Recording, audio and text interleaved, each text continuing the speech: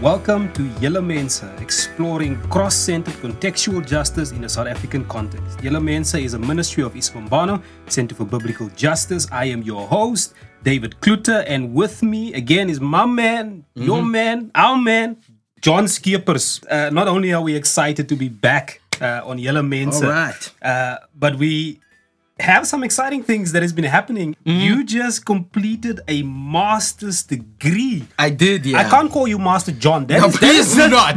No, that is- no, no. That is. Yeah, that's a different kind of I Julle feel, Mense. I feel a kind of I feel a yeah, kind of yeah. way about calling you Master. But dude, you've got your masters. Congratulations! Yeah, thank you. Ah, Thank you. Thank you. It has Yo, been a man. long, painful slog of 5 years, but I 5 did years. it. Yeah. Oh, they my don't give you word. extra marks for time and perseverance, unfortunately. But yeah. Listen, you did it. You Yeah, did it. I You did it. I did. You did But it. but actually, but wait. What have you been up to? what Because have- you've been busy too. what- You've been busy. Okay, if you wanna in put it that way. all kinds of ways. Yeah, David yeah. and his beautiful wife Onge have brought into the world a beautiful baby girl, Elena. Yes, On the 15th of Jan. 15th of Jan, so huge congratulations. Sure, man. We are growing the Julle Mense Mense. family. Yeah. That's how we're doing it. Man. So That's if you've been wondering where we've been and why we've been silent, Exciting things. have that's been- what we've been up to. Lots of things have been Yeah, happening. yeah. But I have to say this. Last year, especially last year, John was working super hard on just getting everything done. And in the middle of that, doing everything that we've been doing with Julle Mense and the Ministry of Isibambano, dude, I want to give you serious props for just hanging in there, for getting hanging is a good word. yeah, for hanging in there and making this ministry happen. I'm super Yeah. blessed by blessed by your friendship and hard work and dedication to having Christian conversation Right. and input in the conversations that we're having. Not a lot of people wants to have this conversation. A lot of people Yep. see as necessary. Right. But Yeah, like, true. listen. Thanks for sticking in there. No, let's with do me this, and, man. and through the ministry. Yeah, right? no. Couldn't have done it without you. I'm gonna be honest. We back. We're back for 2020. We back early, Early. in Feb, like early. I'm talking about the 2nd of February. We just got over 10 months of January, Right. and then we get back into this, and we hear this statement, and you're aware of the conversation and the controversy that our former president, F.W. de Klerk, Can I actually just stop there because Yeah. I think it's helpful to call him the former deputy president because that was part of a legitimate government. okay. I think I- as a I- president, I'm like, that's not a Listen, legitimate this is what government. Cyril did. This is what Yeah, Cyril did yeah, during I know. his speech. He only credited the guy for being the deputy president and of South Africa under I'm a good with legitimate government and actually not. And I was when I I'm heard good that, with that, yeah. some wires went in my head. I was like, okay, was he not the former president of? No. Like, No, it's wasn't not. he? It was an illegitimate government. That's Okay. I'm with my man Cyril on this Ah one. man, I'm you with him. go stand in the corner. Go stand in the corner. Get away from here. I might So not guys, be with him on other things, but on that one, I'm with him. So on Sunday, February the 2nd, F.W. de Klerk commemorated the 30th anniversary of his speech, which saw the unbanning of the ANC, the Communist Party, South African Communist Party, and with that, several leaders of the ANC, including Nelson Mandela, which actually led to our transition from apartheid to democracy. Right. So he was commemorating that, and he had this interview, and he said that actually that apartheid was not a crime against humanity, that it could not be compared with genocide, and that while apartheid had led to the deaths of many, more people died because of black on, and I quote him, black on black violence Right. than because of apartheid. He added also that he apologized refusally for apartheid in the past, Yeah. that the dismantling of apartheid on his part was purely conscious driven. Okay, so he was convicted. They were convicted. It was purely conscious driven, and that apartheid was unjust before God and his fellow South Africans. Right. Those are his actual words. Right. Those are his actual words.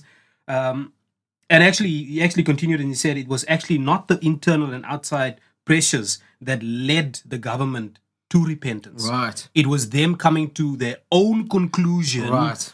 that this thing was wrong. Was wrong. Yeah. Okay, and so following that statement, following that interview, the EFF during the State of the Nation address, called the former president an unrepentant apologist of apartheid. The following day, of course, his foundation, the F.W. de Klerk Foundation, issued a statement.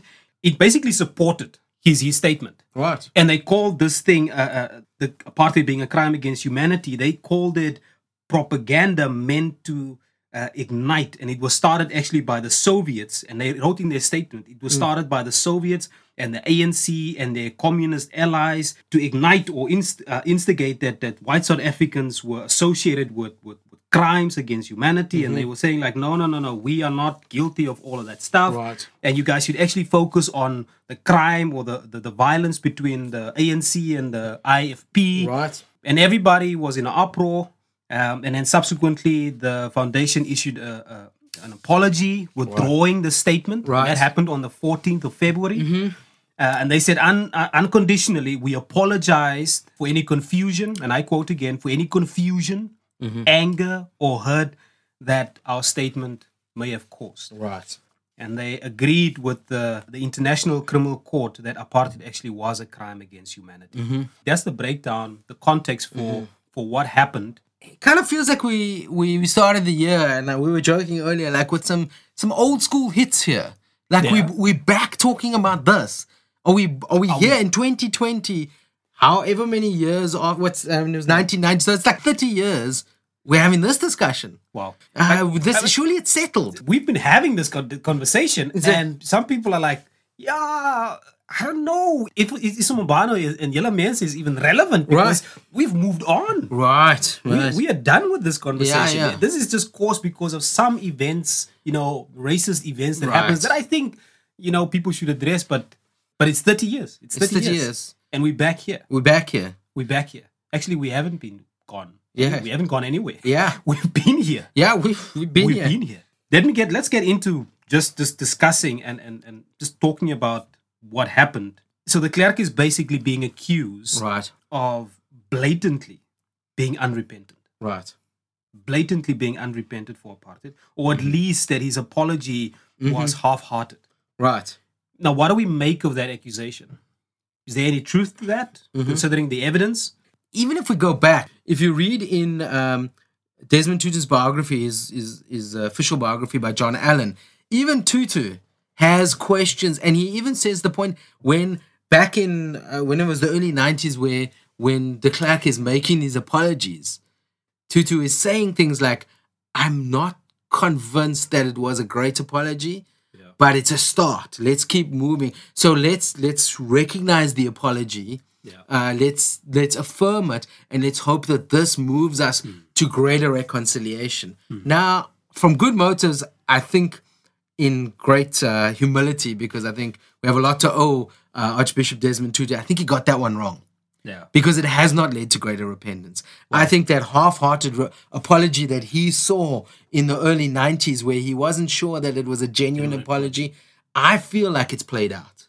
I feel like the fact that de Klerk is still here arguing against UN declarations. I mean, you intimated towards that. It was a UN declaration that apartheid is a crime against humanity.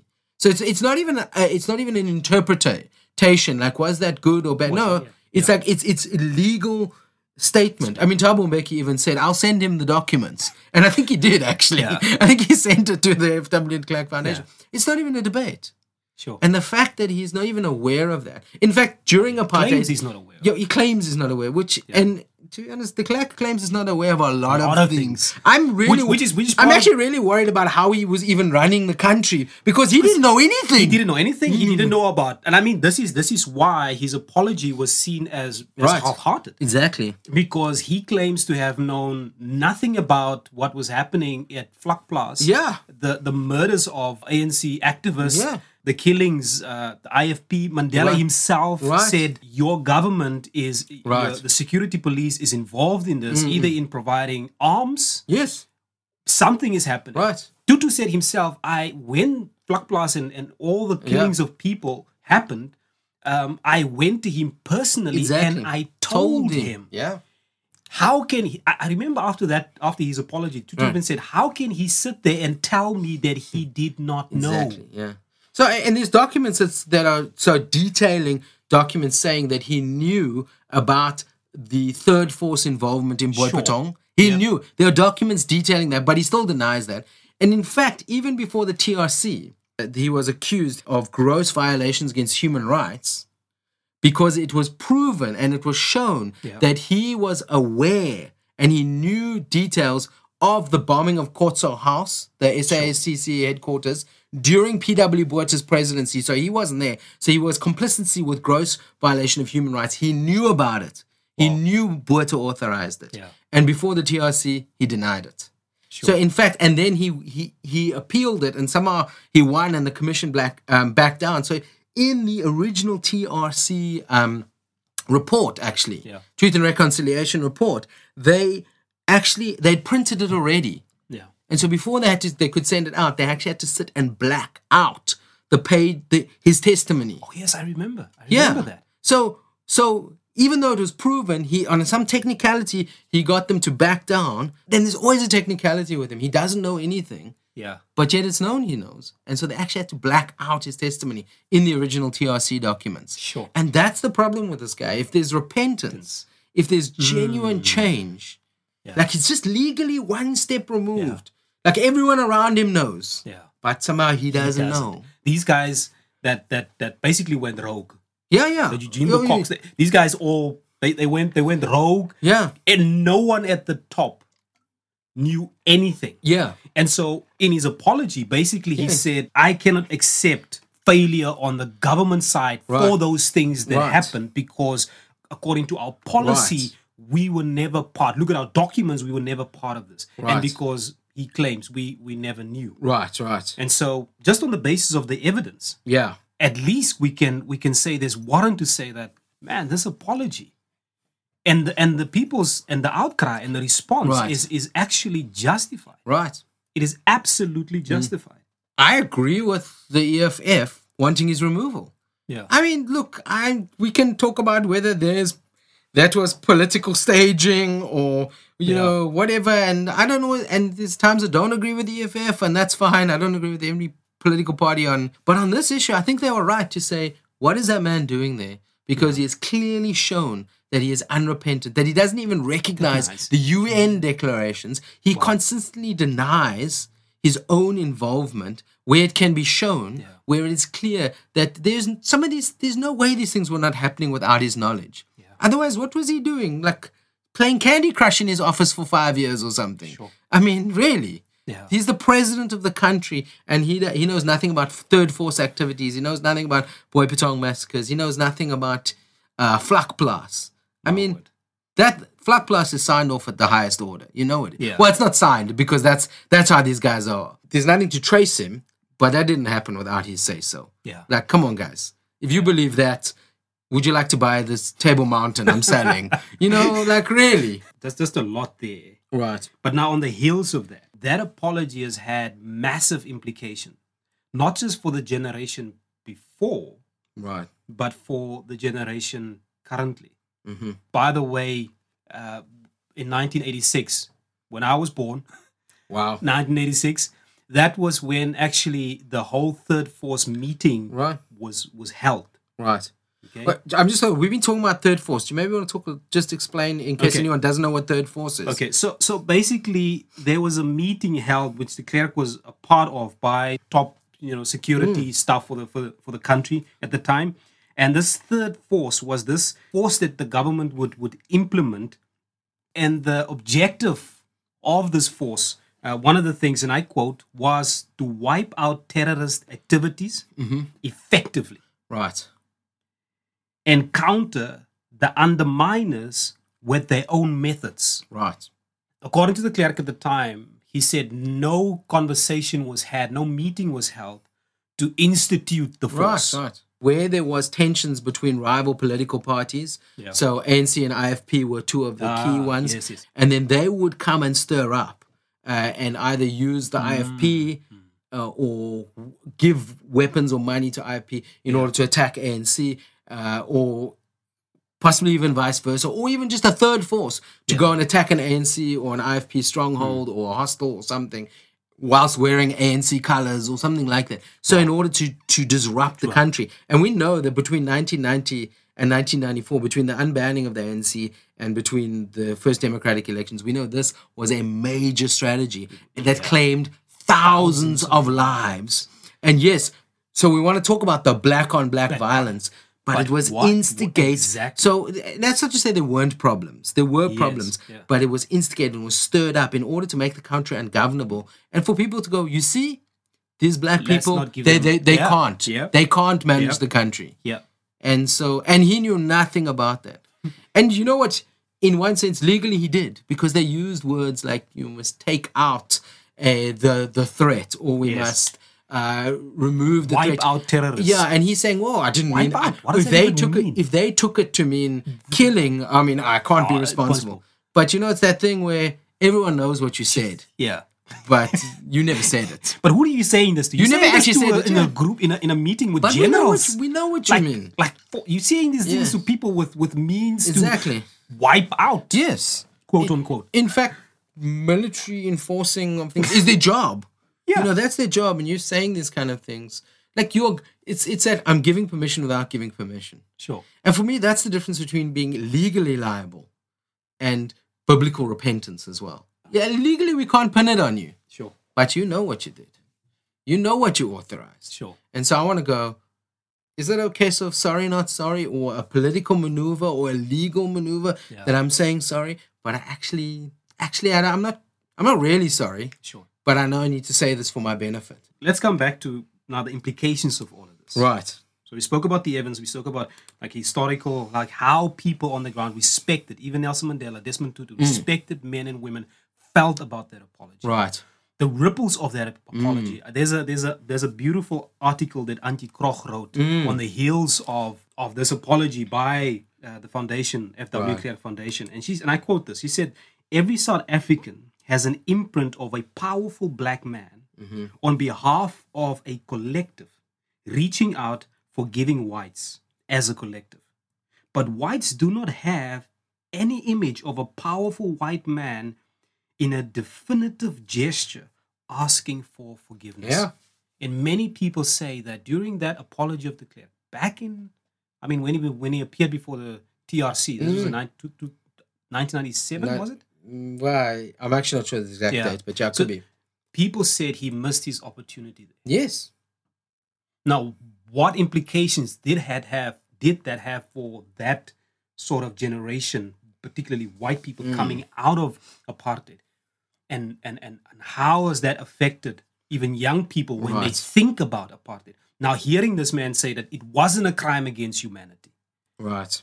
Like, what does that do for race relations in the country? What does that do with when black people voice the realities of living with the implications and effects of apartheid presently today? Right. When they're in conversations with white people, and white people go like, "Yeah, I wasn't part of it, so I don't know what you're talking about." Right. And that's because they haven't felt the severity of what this meant, and that comes back to because there's the apology that was made by the leaders back in the day was not even sufficient. It wasn't. It didn't even address the crime of apartheid. It was more about political strategy than about moral intention. And so I dispute even de Klerk's own statement about, you know, the conscience of the nation and everything. And you could argue about that, but I think his subsequent statements, his subsequent political actions, his subsequent even the way he asks for forgiveness to the TRC, it's in a way that does not legally implicate him. Yeah. So he doesn't even ask for amnesty because he doesn't need amnesty. Wow. That's what it's about. It's legal. It's making sure I'm not legally liable. That's very different. And so we've taken on, as generations, as people, as South Africans, certainly as white South Africans, we've taken on that idea. We have never been broken by the crimes of apartheid. Apartheid wasn't that bad, was it? Sure. Because we don't know. We don't know. We've never, we've never been broken by, we never faced the realities and the horrors of apartheid. Yeah. Even the TRC, I mean, Antjie Krog, at some point, I I think it's an article or a book, I can't actually remember, but she says one of the things that really struck her about the TRC was that the only white people who were consistently there to even hear the stories of the victims, the stories of horror, were the journalists. Wow. The public galleries were often filled with black people, and the only white people present were either employed or appearing before the commission or the journalists. Wow. But they weren't there. We weren't there. We weren't listening. So Sure. we've never come to terms with that. And for me, that's where the Clerk is. It's like, how do I get away with this? Like, have I reckoned with the past? Am I actually deeply repentant of it? Yeah. And I have all sorts of flags being raised in my mind there Now, because I don't see the fruit of it. Sure, because previous generations would say today, white older folk would say today that, listen, we were lied to by the state, and so there was a propaganda machine. There was no mass social media that could air all this stuff. Sure. I mean, TV only came out when 75. yes, and so for the past 30 years before that, we were in the dark about. And TV was very carefully curated even Yeah. then. So what do we then do with people who say that? Right. But then when TRC happened, like 3 years after 1994, Right. and then they didn't even pitch Right. to hear the stories, to be informed. Right. And then you get to my generation who then goes like, because Yeah. our parents have not set us down, like this was horrible, Yeah. and tell their stories of complicity, how that has affected many blacks and how that has affected Right. them, and how Right. that and the privilege they got from that Right. is affecting them. Absolutely. And so when you get Fees Must Fall, black students and white students, Polar opposites. polar opposites, and the black students don't understand, or the white students don't understand what's wrong with the black students, because, man, I wasn't part of that. Yeah. And actually, was it that bad? Because, I mean, look, we 25 years, the Zuma era, the 9 lost years, Yeah. and let's focus on fixing that stuff. Right.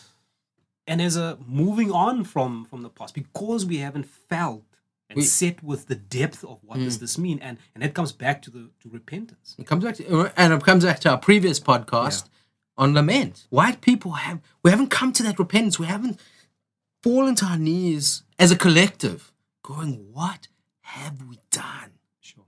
And in some ways, de Klerk, we can focus on him, and I think we should focus on him because he's a public figure, but he's not the be-all and end-all of the story. Yeah. But his kind of repentance that doesn't actually appear to go deeper, that doesn't fall on its knees, that still 30 years later can be questioning whether apartheid was a crime against humanity. I think white people as a collective, and some people might not even like that, but I think there's a lot to be said for collective responsibility and collective repentance in Scripture. As a collective, we don't know what happened.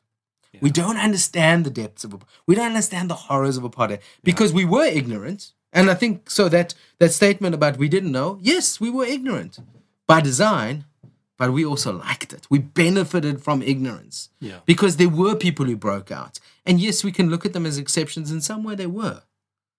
But if a Beyers Naudé, who was deep in the Broederbond, could break out, why couldn't John Skeepers? Let's be honest about that and say, yes, we were being told a one-sided story, but let's be honest and say, we liked that story because it fed our own natural sinful superiority. Yeah, until we get to that point of seeing the brokenness of what apartheid has caused, we're always going to say things like, it wasn't that bad. Because essentially that's what de Klerk is saying. It wasn't a crime against humanity. I mean, it was bad. Yeah. But I mean, there's been worse crimes, right? I mean, let's compare. In fact, the black on black violence, which already we've said we need to ask some more questions about that. Let's compare. It's not as bad, right? Yeah. Are you going to apologize to your wife like that? Sure. Look, I mean, I did that, but you know what John did? How's that going to go for you? Yeah. Not well, bro. Not well. Not well. It's not an apology. Yeah. I feel like that's a lot of what has happened amongst white South Africans, and let's be honest, amongst white Christians. Sure. I'm going to bring it home because this is where we talk. So let's talk about the church. Right. Let's talk about the church as a collective. Right. Are there things that we need to talk about as a church that we need to repent of? Yeah. Sure. Events in our history, in our past, as it relates to the South African context, that we need to own as Christians, as a broader church Right. in Southern Africa and in South Africa. Possible events that happened, that is currently happening in our present as a Right. result of Right. the past and a result of unrepentance of the past, Absolutely. that is still perpetuating racism, racist stereotypes within Right. the church. Do we as a church need to own some of that stuff? What do you think? Sure, how much time we got? I mean, we could talk about specific events, but I think rather than do that, I just want to say, I think there's a legacy that we need to repent of. So the reality is that white churches did not sit above apartheid. So white churches, both as an institution and as the people within there, still by far and away benefited financially, politically, economically in such a way that it was actually at the detriment of our brothers and sisters. I mean, let's use that language. Never mind the people outside the church. Let's just, like I was saying, let's keep it in the church just for a minute. Yeah. The people who the Bible calls our brothers and sisters were benefited in such a way. And that benefit is not neutral. We benefited at the detriment of our brothers and sisters who were oppressed, who were imprisoned, who were killed, whose children were killed, who who were victims of crime, who were harassed, who were made to feel as less than made in the image of God. And so that's the legacy. And so as a result, I mean, if we just bring it back to like one, maybe a more tangible example. So as a result, going to white churches in the southern suburbs, or maybe northern suburbs, I'm more familiar with the southern suburbs of Cape Town. They are beautiful buildings. With some of them have rectories for the pastors, where pastors are able to be employed full time, and that's part of a legacy of the people within the church having money, of the church sometimes having a spring of money, and some have multiple staff members. The people in that church are not often facing poverty and unemployment and security issues on a daily basis. Whereas you go to the Black brothers and sisters in the Cape Flats and the townships, very often you just have church buildings often are falling apart. Pastors working 2, maybe 3 jobs, and sometimes not even coming through there often.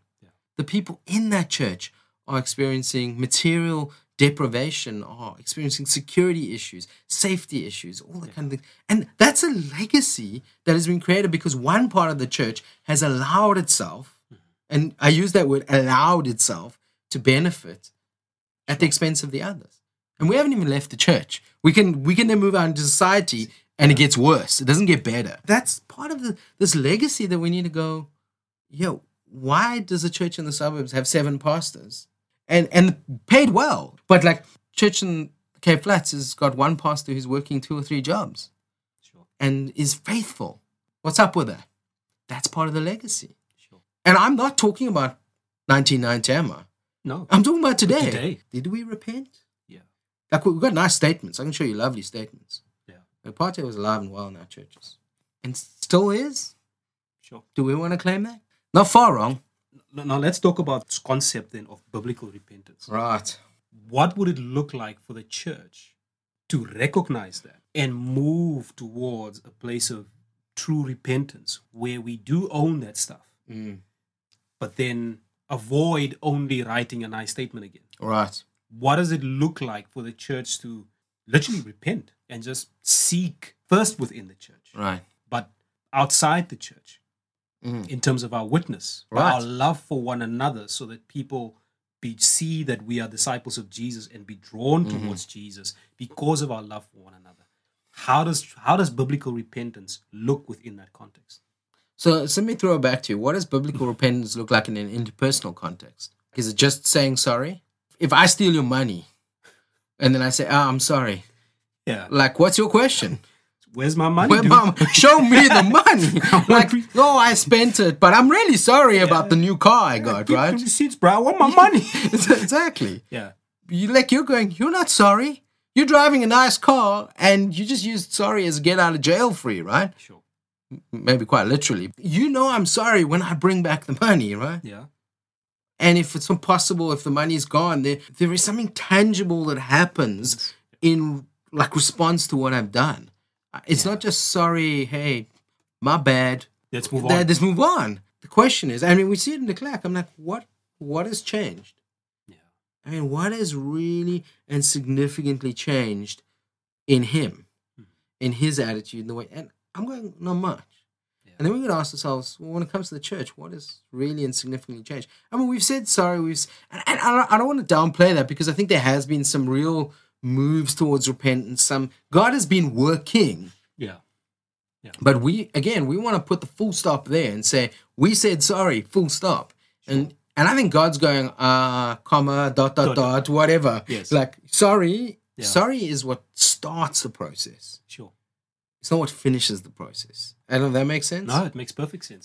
I mean, the classic example is Zacchaeus. Yeah. If we're talking about repentance and salvation coming to this house, the household of God, what does it look like? And I think Zacchaeus is a brilliant example of I am sorry, but then saying I'm not going to perpetuate the system, and I'm going to break from the system, and I'm going to restore, not just the relationship on a interpersonal, me, you, take you out for coffee, but also me saying that actually the condition that you're staying is a result of the system, what I did. Yeah. And so I am going to make sure that I love you in a holistic manner that actually gives glory to God. Right. That actually honors God in my repentance. And it's actually going, I know it's going to, it needs to cost, but in some ways I'm going like, cost what? It's something that you, that in one sense we should be giving this person.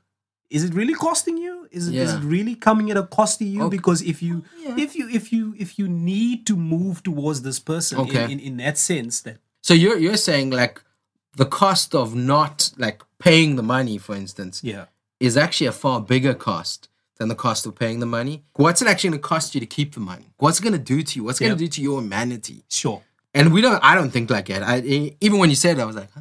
You could see I was pulling my face. It's like, I don't get it. But is that what you're saying? Yeah. For me, the thing is repentance, reconciliation always costs. Yeah. It always costs. I mean, it costs Jesus everything. And the question is, what is it costing us for repentance? And I think in South Africa, for too long, white Christians have been asking black Christians to pick up the cost of repentance. Sure. I don't even know if we've really significantly said sorry.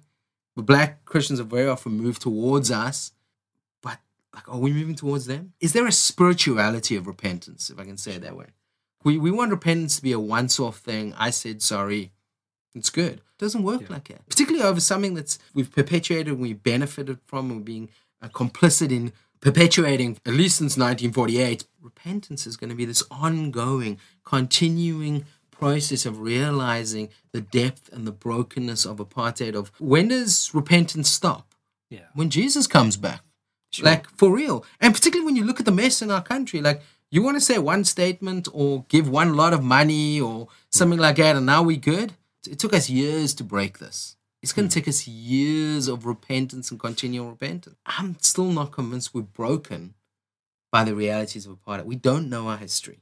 We don't want to know our history. That Vlakplaas story where they talk about burning, so they shoot, I think, a couple of activists, and then they burn the bodies because then it's no trace. And they say, it takes a long time for the bones to burn. So the fire is going hot. They're burning the bones of these young activists. And while they're doing that, I mean, that's sick enough in itself. Yeah. But then, like, what should we do while we do that? I know. Let's have a braai. Like, we're drinking, having a few beers, having a braai, while we're burning the bones of a human being. Sure. Can we let that sit with us? Sure. And then we want to say, oh yeah, I'm sorry, let's move on. There are families to this day who do not know where the bodies of their sons and their fathers are buried. Yeah. And some of those people are in our churches. What does repentance look like? We start to hear those stories. I can't even imagine. And I think that's what we need to own in our country's history. And when it comes to, and I know this is one thing that has been thrown at this kind of conversation, is that, this is retribution. People of color want revenge for what has been done to them. That language is often used, and so it's this constant, you're never fully you never fully repent from this thing, and Right. and racism is just you can't repent from ever from this thing because we can never do enough. That and we kind can of, yeah. I think it's a wrong place to start if you start there. yeah. I remember from reading Jamal Tisby's book, The Color of Compromise, how he reflects on Abraham Lincoln's legacy. He's hailed as the great emancipator, and Jamal actually reflects on this guy who abolished slavery, Right. but even during his campaigning made statements like this: I am not, nor have I ever been in favor of bringing about any way the social and political equality of the white and the black races. So it's not about giving material stuff. Right. It is about giving that, but it comes with a true heart change, and the two goes hand to hand. It's a spirituality. But yes, yeah. but it's a question of a heart change. Right. Like, and you mentioned this when we spoke about this earlier. When I own this, I'm not just owning. When I say, "Oh, I acted racist here in an instant or incident," it's not just apologizing for this one incident, Right. but it's asking where did that thinking come Right, from, right. and what do I need to repent from Right. more holistically? Yeah. What do I need to repent Right. from? Right. And so, in that sense, it is an ongoing repentance. Yeah. Yeah. Because we've been socialized in a particular way to Right. think in a particular way about ourselves and that's to good. think about other people. Yeah. And so as we think about that, as Right. in that sense, biblical repentance, Right. Right. it is an ongoing. I mean, sanctification works like that. Exactly. I mean, there's things I still do that I told my wife I'm sorry for. I'm not doing again. Yeah. Yeah. Like it's just like you raised your voice again, and I was like, oh, sorry, but yeah, I did apologize last time, and it's like, yeah, But this time I mean it. At this time I mean it, and then 2 days later, it's Yeah, like, exactly. dude, you're doing it again. Which is And it's the process of Right, sanctification, and biblical repentance calls us to constant Yes. reflection upon ourselves. So let me ask this question: how much repentance is too much repentance? You see, that's what we want to know. Like, what must I do to make myself feel good? When we grasp the implications, how long this sinfulness has been and continues to go on, when we see the seriousness of the consequences, it's a massive, massive injustice. Yeah. How much repentance? I feel like it's just the wrong question. It's like F.W. de Klerk, legally you can't touch me. I'm like, man, I don't care about the legal stuff. Yeah. Like, how do I be right with God for what I've done, what I've benefited from if it takes me my whole life of repentance, that's okay. Sure. Like, that's a spirituality of repentance. Yeah. And I feel like in the church, we want that easy repentance. Yeah. We need to repent of that easy repentance. Yeah. Yeah. Like, so, and I just want to throw something in because we were talking about this earlier. I want to say, and those of us who are having these conversations, we need to be bold to speak that to those who are unrepentant. Yeah. So here's the thing: is we also So want there's to now practical ways in which we can actually partner with God, with the gospel, right, in order to show biblical repentance and be examples of biblical repentance to the nation. Right. And this is a gospel issue. What is Jesus' message? Repent and believe. So turn from the way you've been living. It's ungodly. It's dehumanizing. It's an offense against God. Which I want to say apartheid is more than a crime against humanity. It is that, and it's an offense against God. It's even worse than you thought. Yeah. So repent, believe the gospel, live in a totally different way, with a totally different king. So if we're speaking this, and we're saying repent of the sins of racism and of oppression and injustice, and the church is not hearing, if they are not repenting, if we are preaching a gospel repentance, Of repentance, yeah. what do you say about someone who doesn't repent when they hear the gospel? Wow. What is your conclusion? Yeah. We say that person is not a Christian. Right? Now, I'm not here to play Junior Holy Spirit and say who's in and out. But like, that is a diagnostic question we need to ask. If we are going to our church leaders and we're saying repentance is the order of the day, here is why it's an offense against God. Here is what God thinks of that. Will you repent and believe the gospel? And they are saying, we just need to move on. You're being divisive. We've got to say, is the gospel at work in that person? Yeah. And that's a very harsh thing to say. I mean, that's a biblical question, right? It is. It is. You need to answer it the way you need to answer it. But Christian people are people who repent and believe the gospel. If you're not repenting and believing the gospel, have you even understood the gospel? I remember Tutu when he was asked to reflect upon de Klerk's apology. One of the things he said, and I think Auntie Kroch mentions this in her article, she says he said, looking at de Klerk, listening to his apology, the one thing that came to mind was, how can I face God when he asks me, where's de Klerk? Right. And so it is that hard work. Yeah. Even in the face of that kind of apology, Right. where black brothers and sisters also embrace the gospel and move towards towards our brothers, but at the same time, my white brothers, you have to understand the weight that black South Africans have been carrying. Genesis 6, God spit, I will not contend with man because he's indeed flesh. We are human beings. Right. We cave under the pressure of carrying loads. Sure. And so we need to recognize that and say, listen, I see that. My black brother, I don't want to see that constant drag you down to the point where actually it makes you bitter because of my unrepentance. Absolutely. And so I want not to face God one day saying that when God asks me, where's your black brother? Yeah. And then I turn and said, am I my brother's keeper? Yeah. Yeah, exactly. He kept with this race stuff. My identity is in you, and I don't want to talk about that stuff. And God is like, but have you not seen how this has hurt him? I'm not asking about how you feel, but have you considered how your brother actually feels? We need to start thinking on true biblical repentance. Right. Having that attitude on both sides. On both sides. Yeah. And it springs from a love for God and love for my neighbor. Gospel repentance is not easy. Yeah. We lose a lot when we make it an easy repentance. When we make repentance something that's simple to do. When we are not our brother. I love that what you say. Am I my brother's keeper? If God says to Tutu, where's de Klerk? Why is he not in the kingdom? And Tutu actually carried on and he said, after TRC, he says, he's lost the chance to redeem his humanity. That's profound biblical love in a way that is counter to the world. Is like, de Klerk, let's take him out. And I can go with that sometimes. I'm like, I'm done with this guy. Let's cancel him. Let's say I've had enough of him. Yeah. And I think Tutu's right in saying that the gospel is like, how do we bring de Klerk to repentance? How do we still love our racist uncle? Do we love that pastor? Now, the repentance is their business in one sense. You can't bring someone to repentance, but are you going and loving them and saying, find humanity. You are trapped in your own superiority, in your own sinfulness. This racism, it's not only hurting the victims, it's actually hurting you.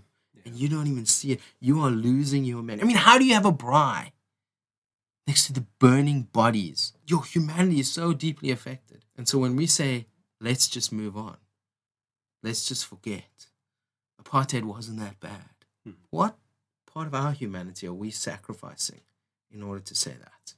Sure. Yeah. These are hard and enormous conversations and heart-wrenching. This is why Isibonelo exists, to speak truth, but speak truth in love. And I want to challenge an evangelist out there, do not undermine this conversation in your outreach. Love the city, like God told Jonah. I love the city. And God had a concern for the king of Nineveh, to see him get up from his seat, to get a de Klerk, a person up there.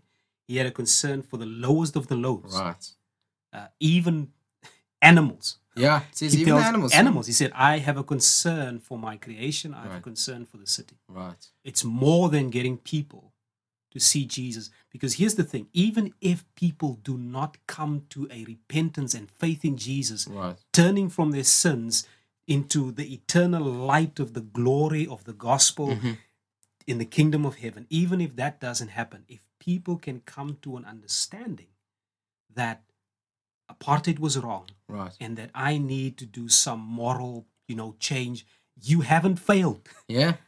Because there's domestic workers in a lot of white people's houses that needs to have some kind of reform happening in the lives of people. Amen. So that they can see some kind of reform in the smallest bits, even if it's salary, if it's whatever that is. So it's that loving the city, but also loving the great city. And we want to see people get in there. That's good. We signing out. Thanks for listening, John. Yeah. Thanks for once again a wonderful engagement. As always, you challenged me on the spot. Remember, this once again is a recording that has been done by Exilic Music. You can always find them at www.exilic.co.za. My man, props to you, Jeremy Kuris, part of the team. Yep. And our team is growing. I think we need to do a special segment on a lot of things that's been happening behind the scenes. That's good. But I'm going to leave it there and wait for the next episode. Signing out, guys.